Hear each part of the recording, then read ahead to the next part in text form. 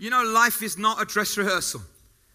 And what can happen to all of us in our life is that when we prepare for stuff, and we can be in this space here, and we think we're preparing for one thing, like the girl in the sketch, a singing competition, and then when kind of we realize that we're actually living life, it can be a completely different thing. Does anyone know what I'm talking about? And actually, many of you in this room, you know the truth of what I'm talking about, because you know that life for you is not what you expected it to be. That actually I thought it would look like this, and it looks completely different. That could be in marriage, that could be in your family situation, it could be in a health situation, it could be financially, it could be with work, it could be spiritually, it could be with whatever. And you think, well, actually what I had planned here, this is what I thought life would look like. And then when all of a sudden I realized life isn't a dress rehearsal and we only get one crack at it, life looks very different than what I imagined it to be like. And over the next 5 weeks, we're going to look at a character from the Bible. And his life is exactly like what I'm talking to you about.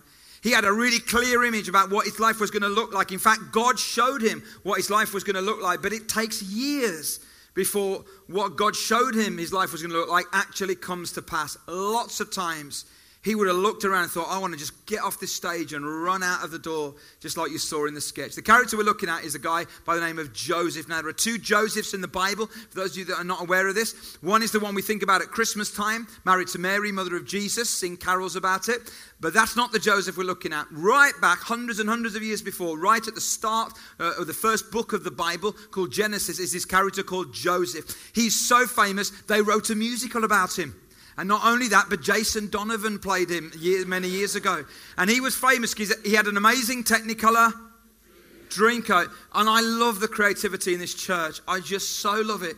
Not only the sketch you saw and all of this set thing, but then when we said, we were talking about it in our creative team, we'd really like to have a coat. And can we adapt one out of an old parachute? Can we do this? Can we do that? And a woman in the church just said, no, I'll make it. So she went to the rag market and she made that, as you do, and just knocked that together. And then not only that, but our kids are doing this as well. So she made a smaller one for the kids. And I thought, I don't know whether I ought to wear that as part of this series, but no. Steady. But then I thought, nah. We'll see. But anyway, he was so famous, this guy. He had this amazing Technicolor Dreamcoat. But what we're going to do today is we're going to look at the start of his life.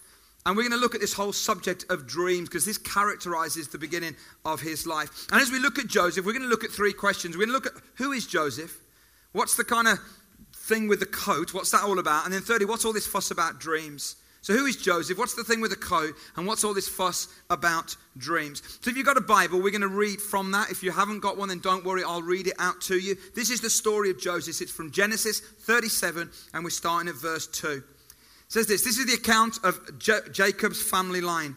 Joseph, a young man of 17, was tending the flocks with his brothers, the sons of Bilhah and the sons of Zilpah, his father's wives. And he brought their father a bad report about them. Now Israel loved Joseph more than any of his other sons, because he'd been born to him in his old age, and he made an ornate robe for him.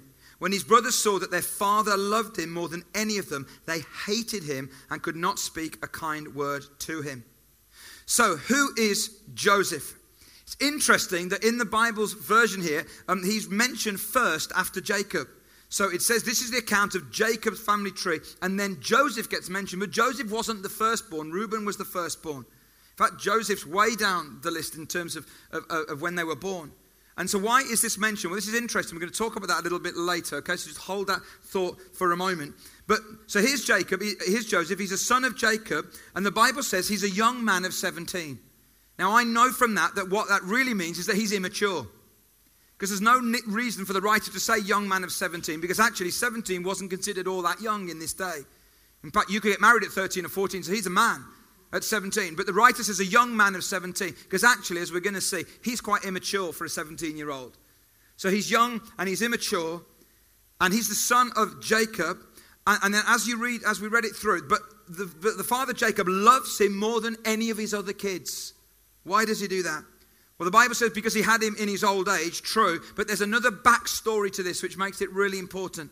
See, if we rewind the clock a little bit, before Jacob has any sons, Jacob is one of the early characters in the story of God, in the story of the Bible. And you've got Abraham, And God took Abraham and called him out of where he was and sent him to the promised land. And he said, I'm going to make you a great nation. And then Abraham had a son called Isaac. Then Isaac had a son called Jacob. And Jacob was a bit of a deceiver, a bit of a schemer, a bit of a manipulator. He tricks his father, Isaac, and then he runs away. And while he's running away, he ends up at his uncle Laban's. And when he walks into his uncle Laban for kind of shelter and to kind of live there a little bit, he notices that his uncle has two daughters, one called Rachel and one called Leah.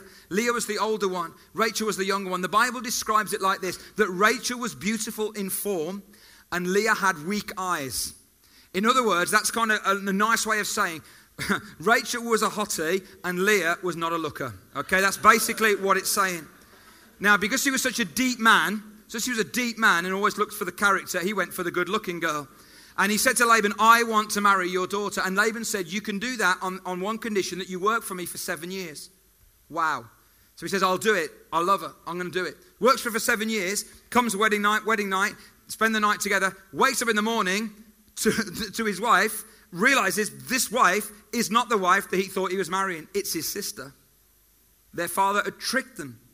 That's a little bit of a shock on your first day as a married man, isn't it? To realize, oh, that's not the woman. And what do we do now? This is interesting. But then he loved her so much, he said, well, what am I going to do? And so Laban said, well, work for another 7 years and you can get the one that you love. So for 14 years, he works for this man who tricked him and deceived him in order to get the woman that he loved. Then that woman is barren, which is a sign of disgrace in this part of the world, in this era. And then God opens her womb and she has a son, and the son she has is called Joseph. So actually, I think it's significant that the first son that's mentioned after Jacob is Joseph, because in Jacob's mind, I wonder whether actually Joseph is almost like the firstborn anyway, because he's the firstborn son of the woman that he really loved. And then she has another son called Benjamin, and she dies in childbirth. So it's all very tragic. But here is this man, Jacob, who loves Joseph more than any of his other brothers. Now, I think it's fair to say Jacob's family had issues. Okay, they had a few issues, as we would describe it in our modern world. What were they? Well, Jacob was a passive father. If you look in the backstory of this, he often didn't put boundaries in place. When his older son Reuben really went off the rails, he didn't step in. He was very passive. And when you're passive as a parent, you allow things to happen and develop and grow. And before you know where you are, you've got a mess. And that's what Jacob had. Joseph was obviously the favored one, but he told tales on his brothers to his father. That didn't go down well with the brothers. And then we come to this coat issue. The second thing, what's with the coat? Now, the reason that the coat's important is that all we really know from the Bible is that it was ornate and it would have had long sleeves. And because it had long sleeves, that shows us something, that actually the father is saying, Joseph, you're going to wear this coat with long sleeves. You don't have to do any work. Because coats with short sleeve were coats that you worked in. Coats with long sleeve were coats that the bosses and the rulers worked in, and they watched everybody else work.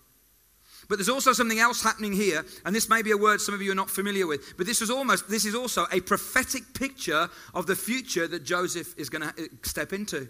Because this is a robe that talks about ruling and governorship and influence and leadership.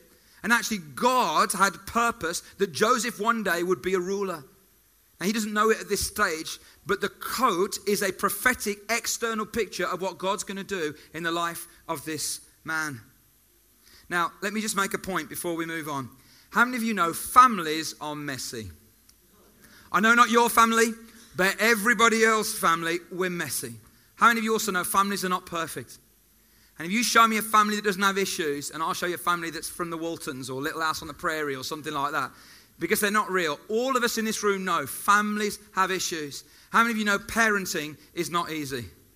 And when you're a kid and you become a teenager and you get to that age where you're perhaps 16, 17, 18, 19 or something, and you look at your mom and dad and you think, do you know what, when I get to I'll do it better than you guys. You know that feeling, because you missed it here a bit, you missed it there a bit. I think I'll be a little tougher here, a little laxer here, all that kind of thing. And then you have children. You don't know what I'm talking about. And all of that feeling about your parents when you were at that age, then all of a sudden, and especially when you're taking your kids to the teenage years, you realize how hard parenting really is. I don't want to be insensitive to any of you today. I realize that sometimes people come from very difficult situations, whether perhaps there's been abusive or controlling parenting at work or all kinds of other issues. But I also want to say this, whatever family you've come from, let's be gracious to our families. Families are messy. Families are not perfect. Parenting is difficult. Parents are not perfect. And one of the things that if you're a Christ follower today, you have grace. You have grace given in your life. Let's take that grace and let's give it to those people that need it the most, which are often the people that we think, oh, you ought to have done better. But actually, they probably did as best as they were able. And so let's be gracious.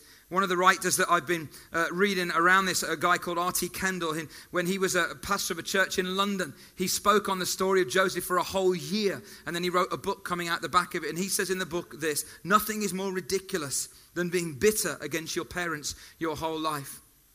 If any of you here this morning and you're bitter against your parents, I want to say to you, you have grace.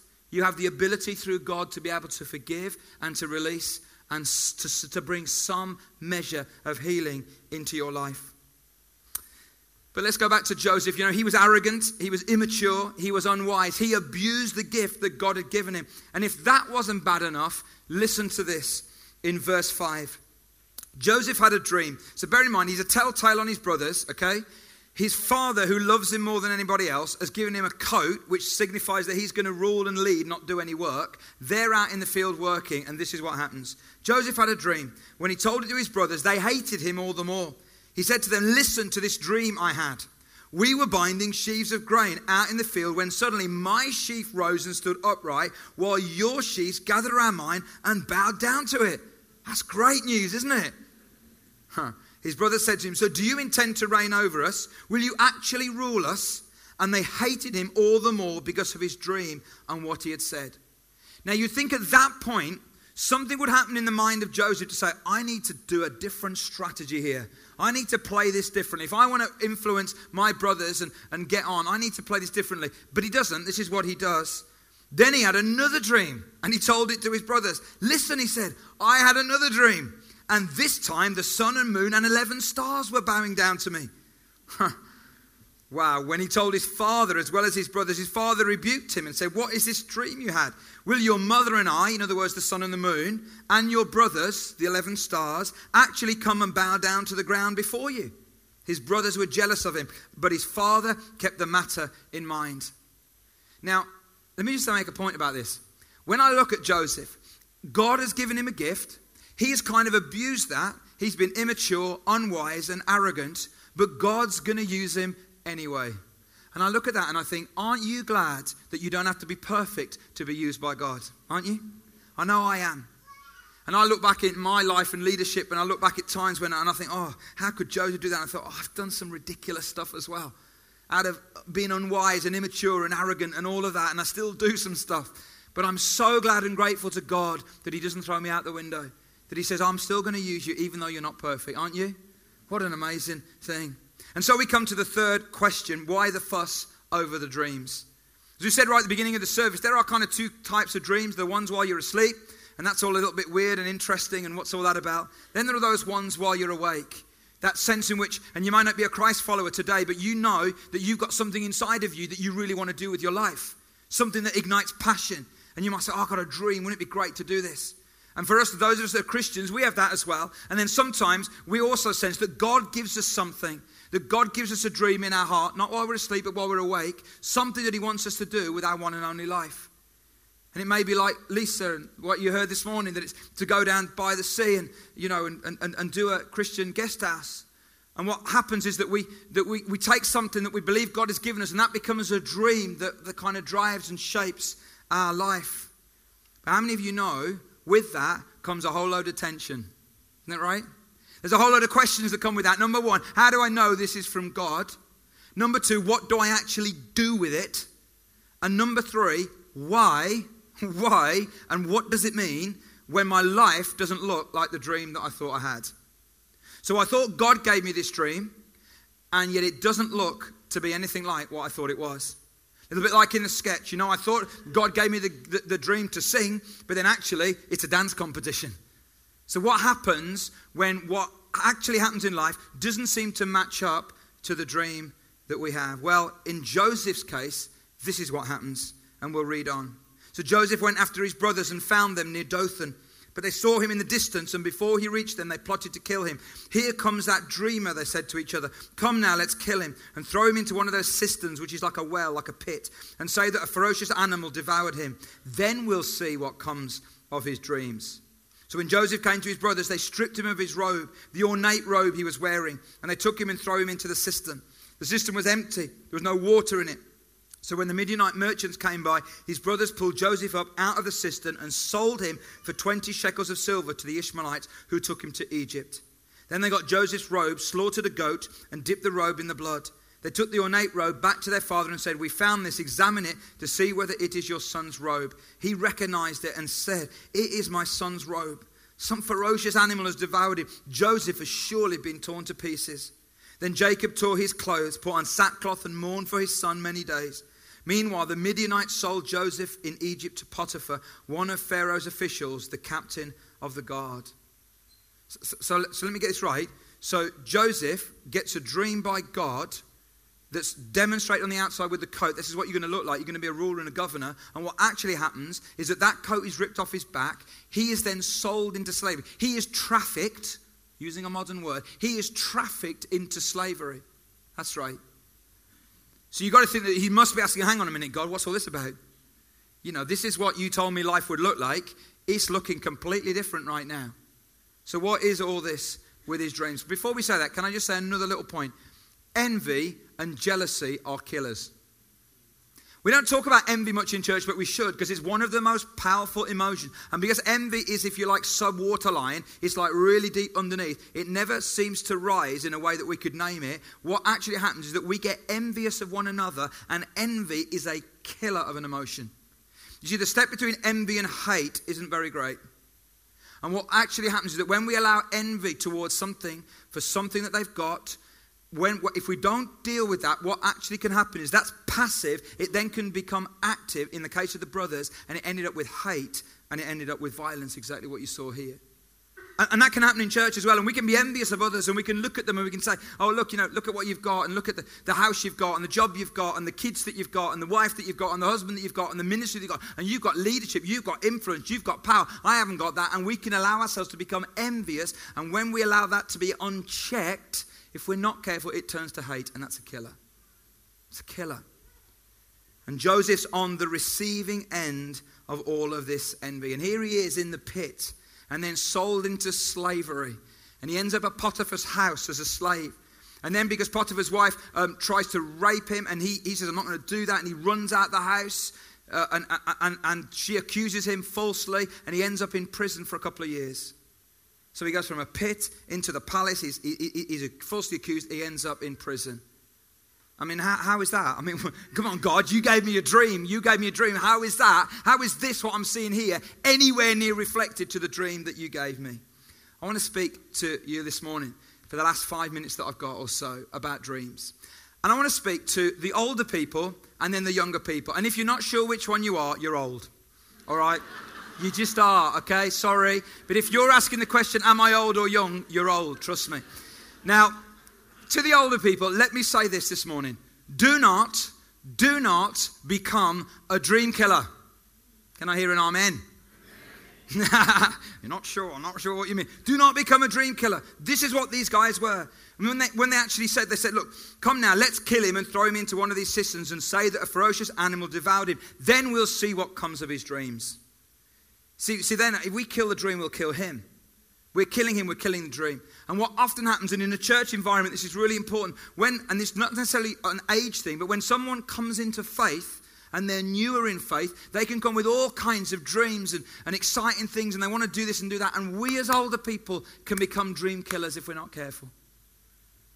And the best way to do it, older folks, those of you that have been Christians longer, is not just to say, oh yeah, we've heard all this before. We know what's going to happen. Don't do that. Get involved with younger people in the faith. Get involved with them and say, yeah, that's great that you've got that. Let me help you put a little bit of feet on that. Let me help you. You know, there are a couple of things that might happen which could be challenges and disappointments. Let me help you when you do hit a disappointment. And I'm not just going to say, oh, I told you so. Because that's such a dream killer thing. But let me actually help you and help you to pick yourself back up again and go for it again and believe that God can do something with your one and only life. Wouldn't that be great? So if you're older in the faith this morning, don't be a dream killer. Secondly, if you're older in the faith, do not give up on having dreams for yourself. Do not give up that God still wants to give you a dream for your one and only life as well. You might think, oh yeah, but that's all in the past. Is it? It's funny how Moses gets given a fresh dream by God again at the burning bush when he's 80.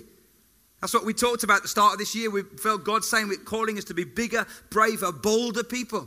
Nothing more bold than Joseph and his coat. But you may be an older person this morning and you think, oh yeah, my day of dreaming from God, that's all gone. Why has it? Abraham was old when God gave him that fresh dream for his life through Isaac.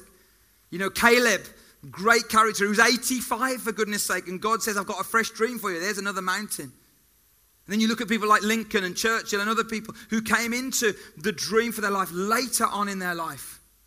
I want to say, if you're an older person in the faith this morning, do not give up on having dreams for your own life. But then I want to speak to the younger people, and some of this stuff applies both across that divide. I want to speak to some of you younger folks. Just because you have a dream, it does not mean it will come easy. See, I think what younger people do, and I know that I was definitely like this, we think that if God gives us a dream, it will come really easy. And we just wait and just hang around and just chill out and get on our screens and it'll just appear, and it doesn't. And what happens often is this. Young people tend to overestimate what God can do in the short term and underestimate what God will do in the long term. Does that make sense? When you're younger in the faith, but this is not just true, some of us older ones haven't learned this lesson neither, you will overestimate what God will do in the short term and you will underestimate what God will do in the long term. That's why I'm so thrilled to know Tim and Lisa and to be a part of this journey with them, because actually what you're seeing now and them taking this big step of faith is not in a vacuum. This is on the back of decades of faithful service, of sowing and of digging in and of believing God. And what they're doing now is not just something they've just woken up with, oh, let's do this. This comes on not in a vacuum, but in the basis of a plan of putting one foot in front of the next and serving God right where they are. And then God leads them into something new and something fresh. So if you're younger this morning and you've got a dream and you've got a sense that you want your life to count, please don't overestimate the short term and don't underestimate the long term. It will not come easily. And if you are right now in the pit or in a prison and you're saying, but what about the dream? You know, what is it that I'm seeing? Do not let the chapter spoil the story. You see, what happens to Joseph is that this is a chapter of his life. It's not the whole story. But when we're in it, all we can see is like that. And God's way of seeing is not like that. It's like that. And saying, listen, this is a chapter that you're in. This is a chapter. This is not the whole story. The second thing I want to say to you younger people is this. Preparation is where the real treasure lies. Preparation is where the real... Yeah, life isn't a dress rehearsal. It's the real thing. But still within life, there is preparation. God is preparing us for something. Let me explain this to you. You see, at 17, Joseph is not ready to wear that. Like on the outside, it looks great. But his inside doesn't match his outside.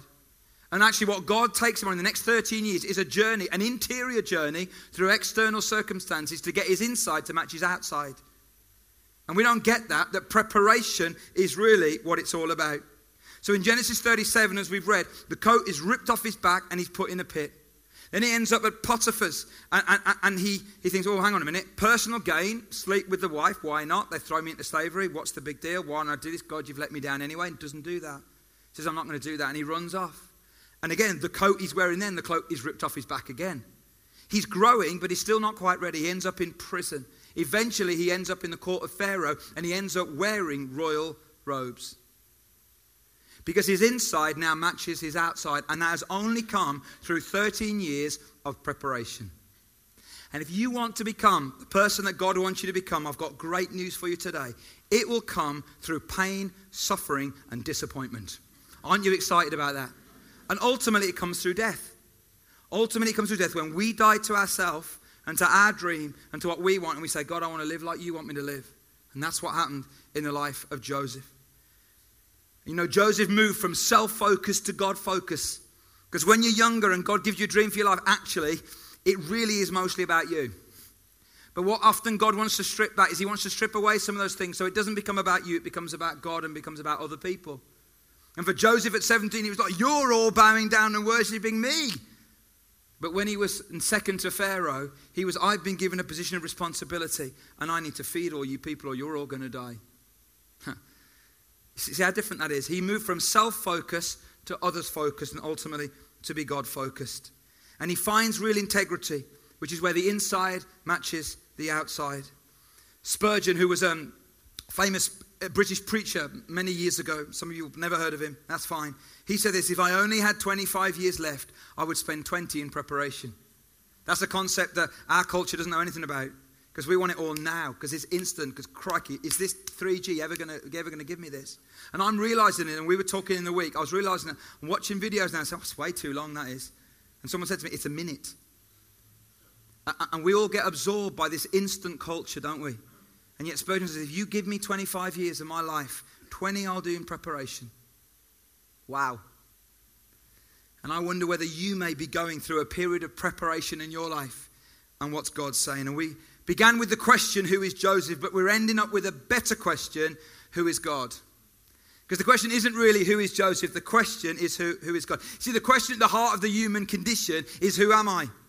All right, that's all the question that we're trying to ask in our life. Who am I? Where do I come from? What am I doing? Why am I on this planet? Who am I? And as we grow through our life, we try and answer that question. Then when we get to our 40s, many of us, especially men, we do all kind of crazy things like trying to answer the question, we buy a motorbike. Or we go and live by the sea. Tim, no, I'm joking. We just go and surf forever. No, I'm joking. But we're trying to answer that question, who am I? But the better question is not who am I? The better question is, who is God?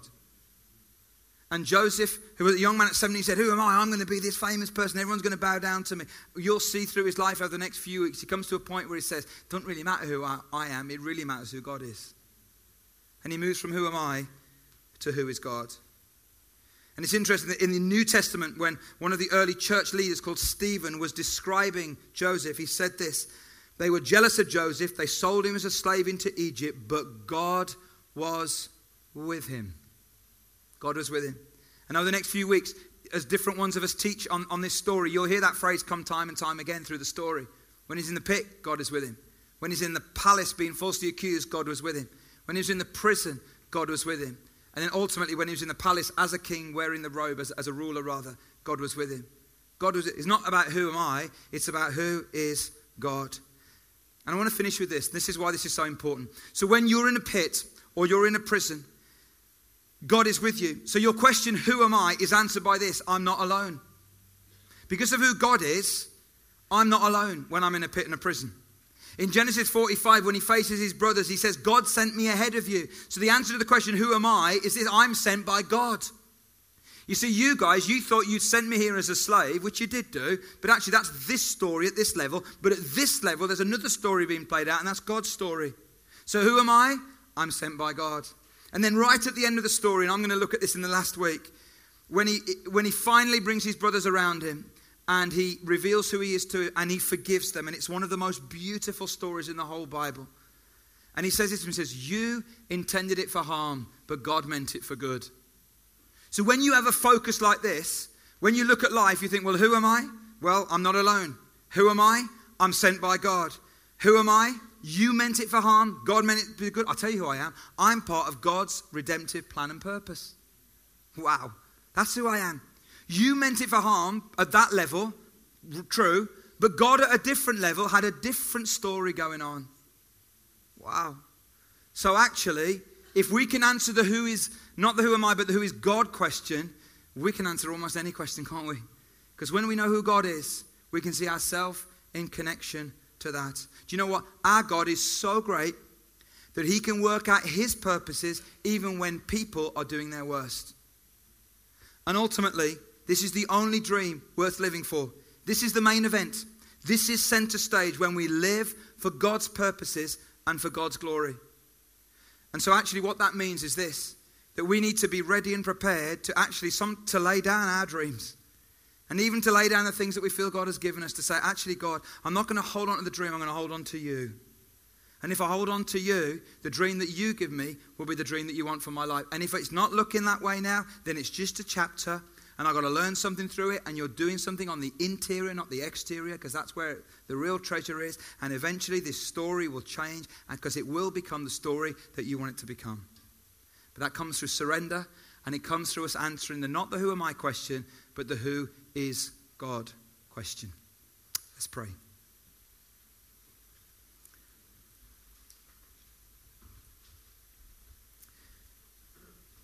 Father, I thank you this morning that you're such an amazing God. God, these stories that are so ancient, are so rich and so relevant. And God, it was never meant just to be a musical that would entertain people in Broadway in the West End, but a story of a young man who lived a bigger, braver, bolder life, but who did it through unbelievable circumstances. And God, I want to pray this morning that as we enter into this next few weeks, into this man's story, God, I pray that we'll see ourselves in that story. And we won't talk about Joseph a lot, but we'll end up talking a lot about Joseph's God. And Lord, I pray this morning that you'd meet many of us here. Some of us are stuck in a pit, we're stuck in a prison, the dream seems to have died and we don't know where you are. But God, I pray this morning that we will know that you're with us. You are with us. You will never leave us. You will never forsake us. And if we could focus on you, you'll lead us on that interior journey. And eventually we will become the people that you want us to be, and the inside will match the outside, and we'll be in that place you want us to be. And so, Father, I pray that you'll help us and meet with us today in Jesus' name.